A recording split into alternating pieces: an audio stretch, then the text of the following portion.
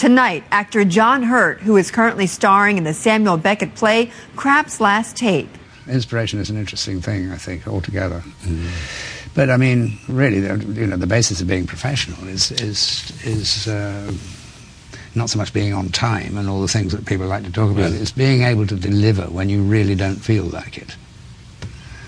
That, to me, is the ultimate perfection. That's a real test, isn't it? That's a test. That's it. And Zhang, CEO of Soho China. Remember, we get to where we are by privatizing everything, not by states owning everything. But that's where it is. Real estate happens to be one of the most liberated industries. There's hardly any state-owned companies. There are a few, but largely not. But many other industries are still too much controlled by the government, too much state-owned. Charlie's conversations with John Hurt and Zhang Xin when we continue.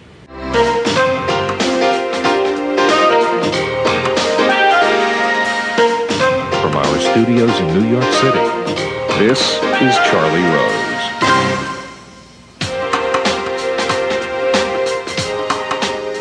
John Hurt is here. He is an actor famous for his diverse and masterful performances in theater and on film. He has tackled everything from A Man for All Seasons to the Harry Potter movies. He's been nominated twice for an Academy Award for The Elephant Man and Midnight Express. Director David Lynch once called him simply the greatest actor in the world. Here is a look at some of his memorable performances. Help me. How? Employ me. No. Employ me. No.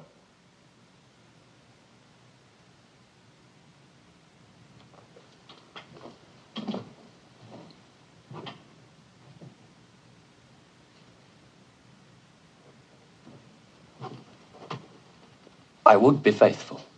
Best thing to do is to get your ass out of here. Best way you can. Yeah, but how? Catch the Midnight Express. What's that? It's not a train. It's a prison word for